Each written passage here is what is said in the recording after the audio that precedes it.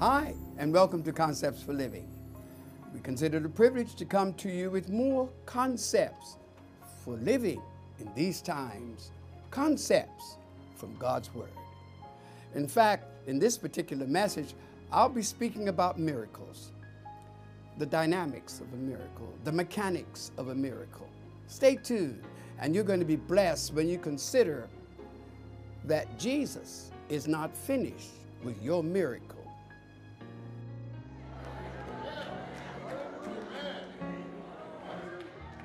You better sit down. Look, let me say, what if no one else gets help from this word today? I want the person who has been expecting, anticipating, they have longed for, they have been there in the midst of their situation, and it doesn't look like anything is changing, and what I thought would be is not, and how I thought I'd feel, I'm not, and I want to help somebody today. I want to help somebody to know that God is not finished. Will you please give him some time to work your situation out?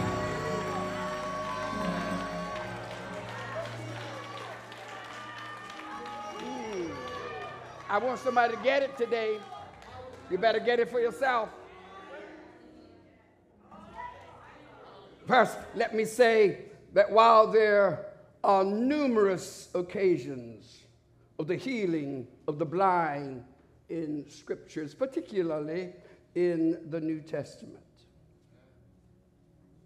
I want to say that there is something rather extraordinary about this text.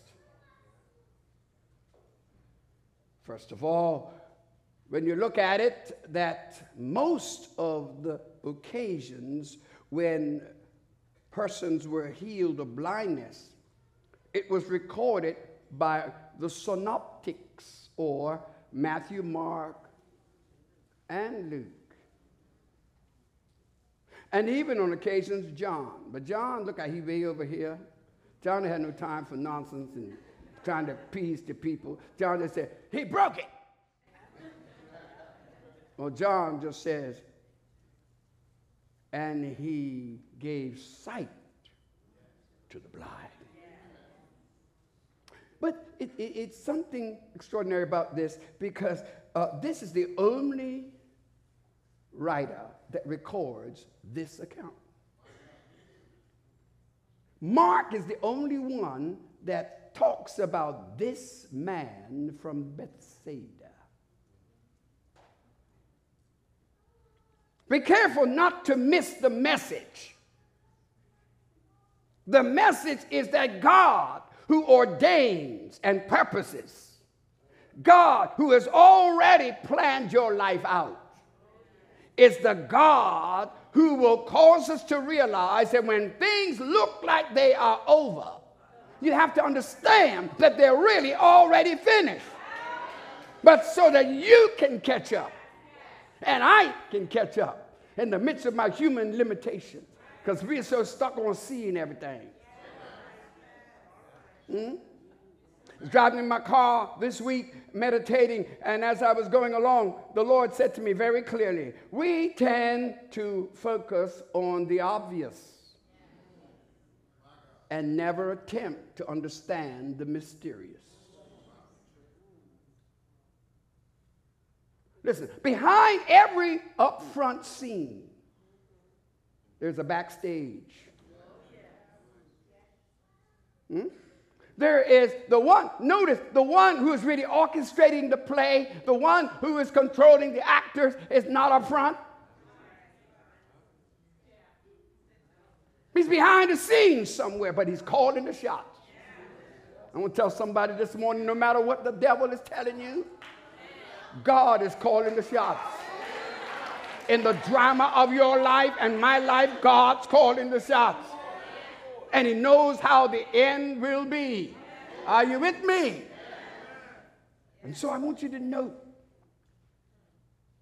the record of healings in the Gospels are incessant. Now, what's this? I'll just give you some reference passages. You may want to check it out. Look at St. Matthew chapter 9, verse 27 through 31, and St. Matthew chapter 20, verse 29 through 34, and St. Mark chapter 10. They'll be all available to you by tape or CD. St. Mark chapter 10, verse 46 to 52. St. Luke 18, 35 to 43. St. John 9, 1 to 41. And Mark chapter 8. Amen. Now listen. All of these occasions reveal the passion and the very intense desire to receive sight. Our sight is what we most of the time take for granted. We look at whatever we want for as long as we want. And now we've got the option that if we don't want to look at it anymore, we just push the button and the scene changes. I'm saying our sight. I want you to notice that this man not only had no sight, but this man never really requested healing. He has no sight, but he has come to a place in life where he has accepted the fact, I'm blind and that's it. But notice that at a point where he thought that was all to it, he's about to discover that God's going to give him what he never even longed for. And that is the healing of his eyes. Something else to note. Note that this particular account is different to all the other accounts of the healing of the blind. In all of the others, they were instantaneous.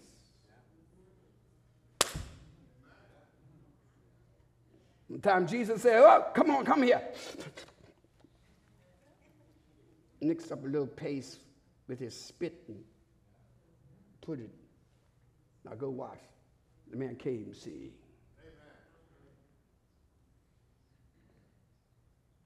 But here is not immediate. Don't be confused with your timing.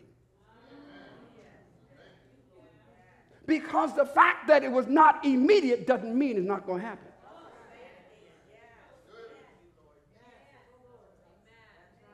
We live in a microwave world where everything's got to be quick, sharp, and blah, blah, blah. But wait, some things, the best things, take time.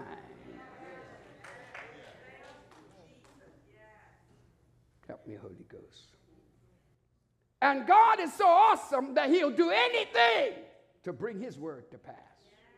He told me to release this word today. He says, but in the end, I want you to note that my word is already working. Somebody is coming with a receptive heart and mind and spirit. They're going to get it. They're going to get it today. They're going to understand today that what it looked was to be finished is really still in process. So they can get a fresh grip. So they can start praising like they know what the end's going to be. So I'm releasing this word today. God's not finished with your miracle.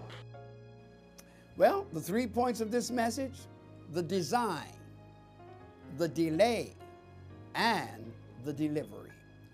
Stay tuned. You're going to be challenged to realize that God is still working on your miracle, and he's putting finishing touches on it. What a design! From the house of the hunt, he received somebody. It was the place where you never expected anything good to come out of. Watch this, watch this, watch this, watch this. Now what's this? He says, So here comes the visitation. The visitation comes in a different way this time. It's not where he's coming to appeal to you. He's getting ready now to bring your city to the place where what he's wanted all the while, it will be yielded. See, you got to get revelation here, people. The yielding means that what the city held back and would not release to God, now God is going to work a work through those people so that the very people who don't want him, he's going to touch them and cause them to bring you to him. Because this man did not seek Jesus. The word says to me that he was brought to Jesus by the people of the town. Oh God. The same people who didn't want him is now bringing somebody to him. When Jesus gets ready to move in your life, he will even make devils and demons serve you. He will even cause people who have no heart after God to seek after him. Just because something came out of your mouth, and you may say, oh, what did I say? Yeah, you said it, because he controls your tongue. He can make you say what he wants. He can make a donkey talk. And if the donkey don't talk, he can get rocks to cry out. That's the kind of God we serve. He can do anything but fail. God will do anything to give you a miracle. And so now notice with me that this man who never sought the city, who never wanted to disturb, he was blind, that was it. He was in the city, but something happens. What happens is that these men now bring him to Jesus.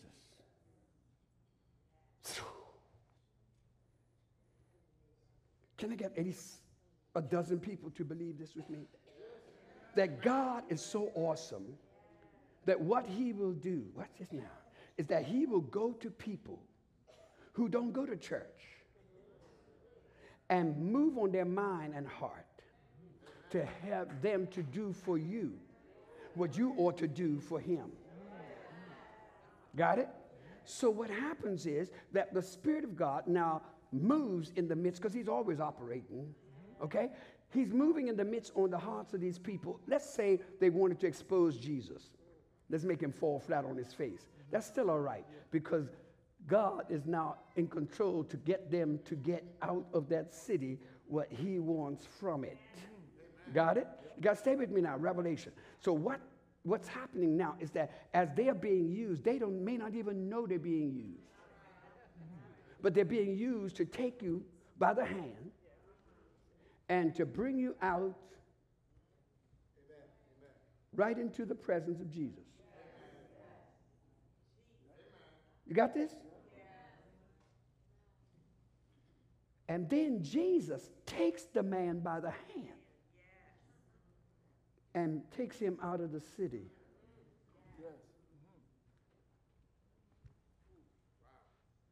And now he has him over here, excluded from the city, excluded from faithlessness, complaints, hellish behavior, sin and vice. He now gets brought out of that by Jesus. He took him by the hand and he brings him outside of the city. You want to know why you're feeling so lonely? You want to know why nobody wants to hang around you? You know why folk are putting you down? It's because you don't belong there. He's trying to get you out of there, because he can't deal with you over here with all this mess, with all this unbelief, with all this doubt and fear. He can't deal. So he takes you by the hand and he pulls you out. Come on, come on, come on, come on. Come on. And the Bible is clear on it that he was brought to Jesus by those of the city. Tell somebody, I don't care who he has to use, how he has to use them, as long as I get position for my miracle. Oh, yeah. It may sound selfish and self-opinionated. It may sound like you're stuck on yourself. And no, it's just that I have to get what you can't give me. And if he has to use you to get it to me, I say, let it be so. Some people don't know that they have been praise regulators when they were really trying to destroy your spirit. But they didn't know they were praise regulators. In other words, they didn't know they was turning the dial up. They didn't know they was turning the dial up. Because when the enemy would have me to shut up, and then here come the Holy Ghost and it turns the dial up, my praise, before this happened was here. But now, in the midst of it, my praise. I said my praise. The more he acts up my praise, as long as it takes my praise. Oh, Jesus, help me here.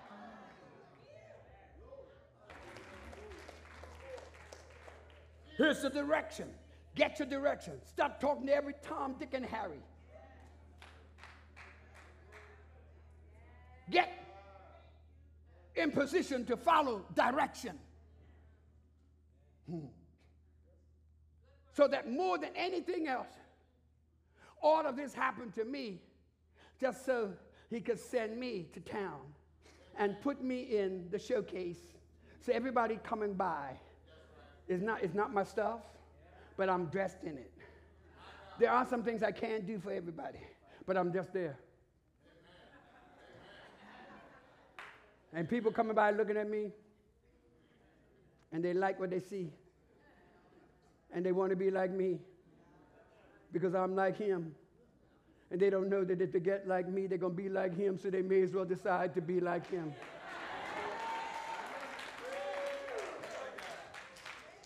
Tell somebody, God finishes what he starts.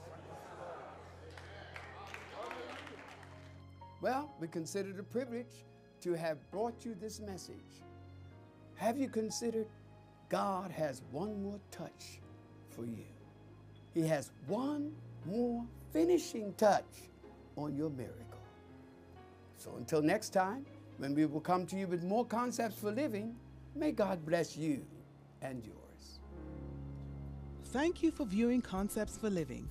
If you would like a CD, DVD, or download the entire message, go to our website, www.fcogchapel.org. We would like to hear from you. Please send an email for prayer or send a praise report on how God is blessing you through this program. We invite you to join us again for another Concepts for Living.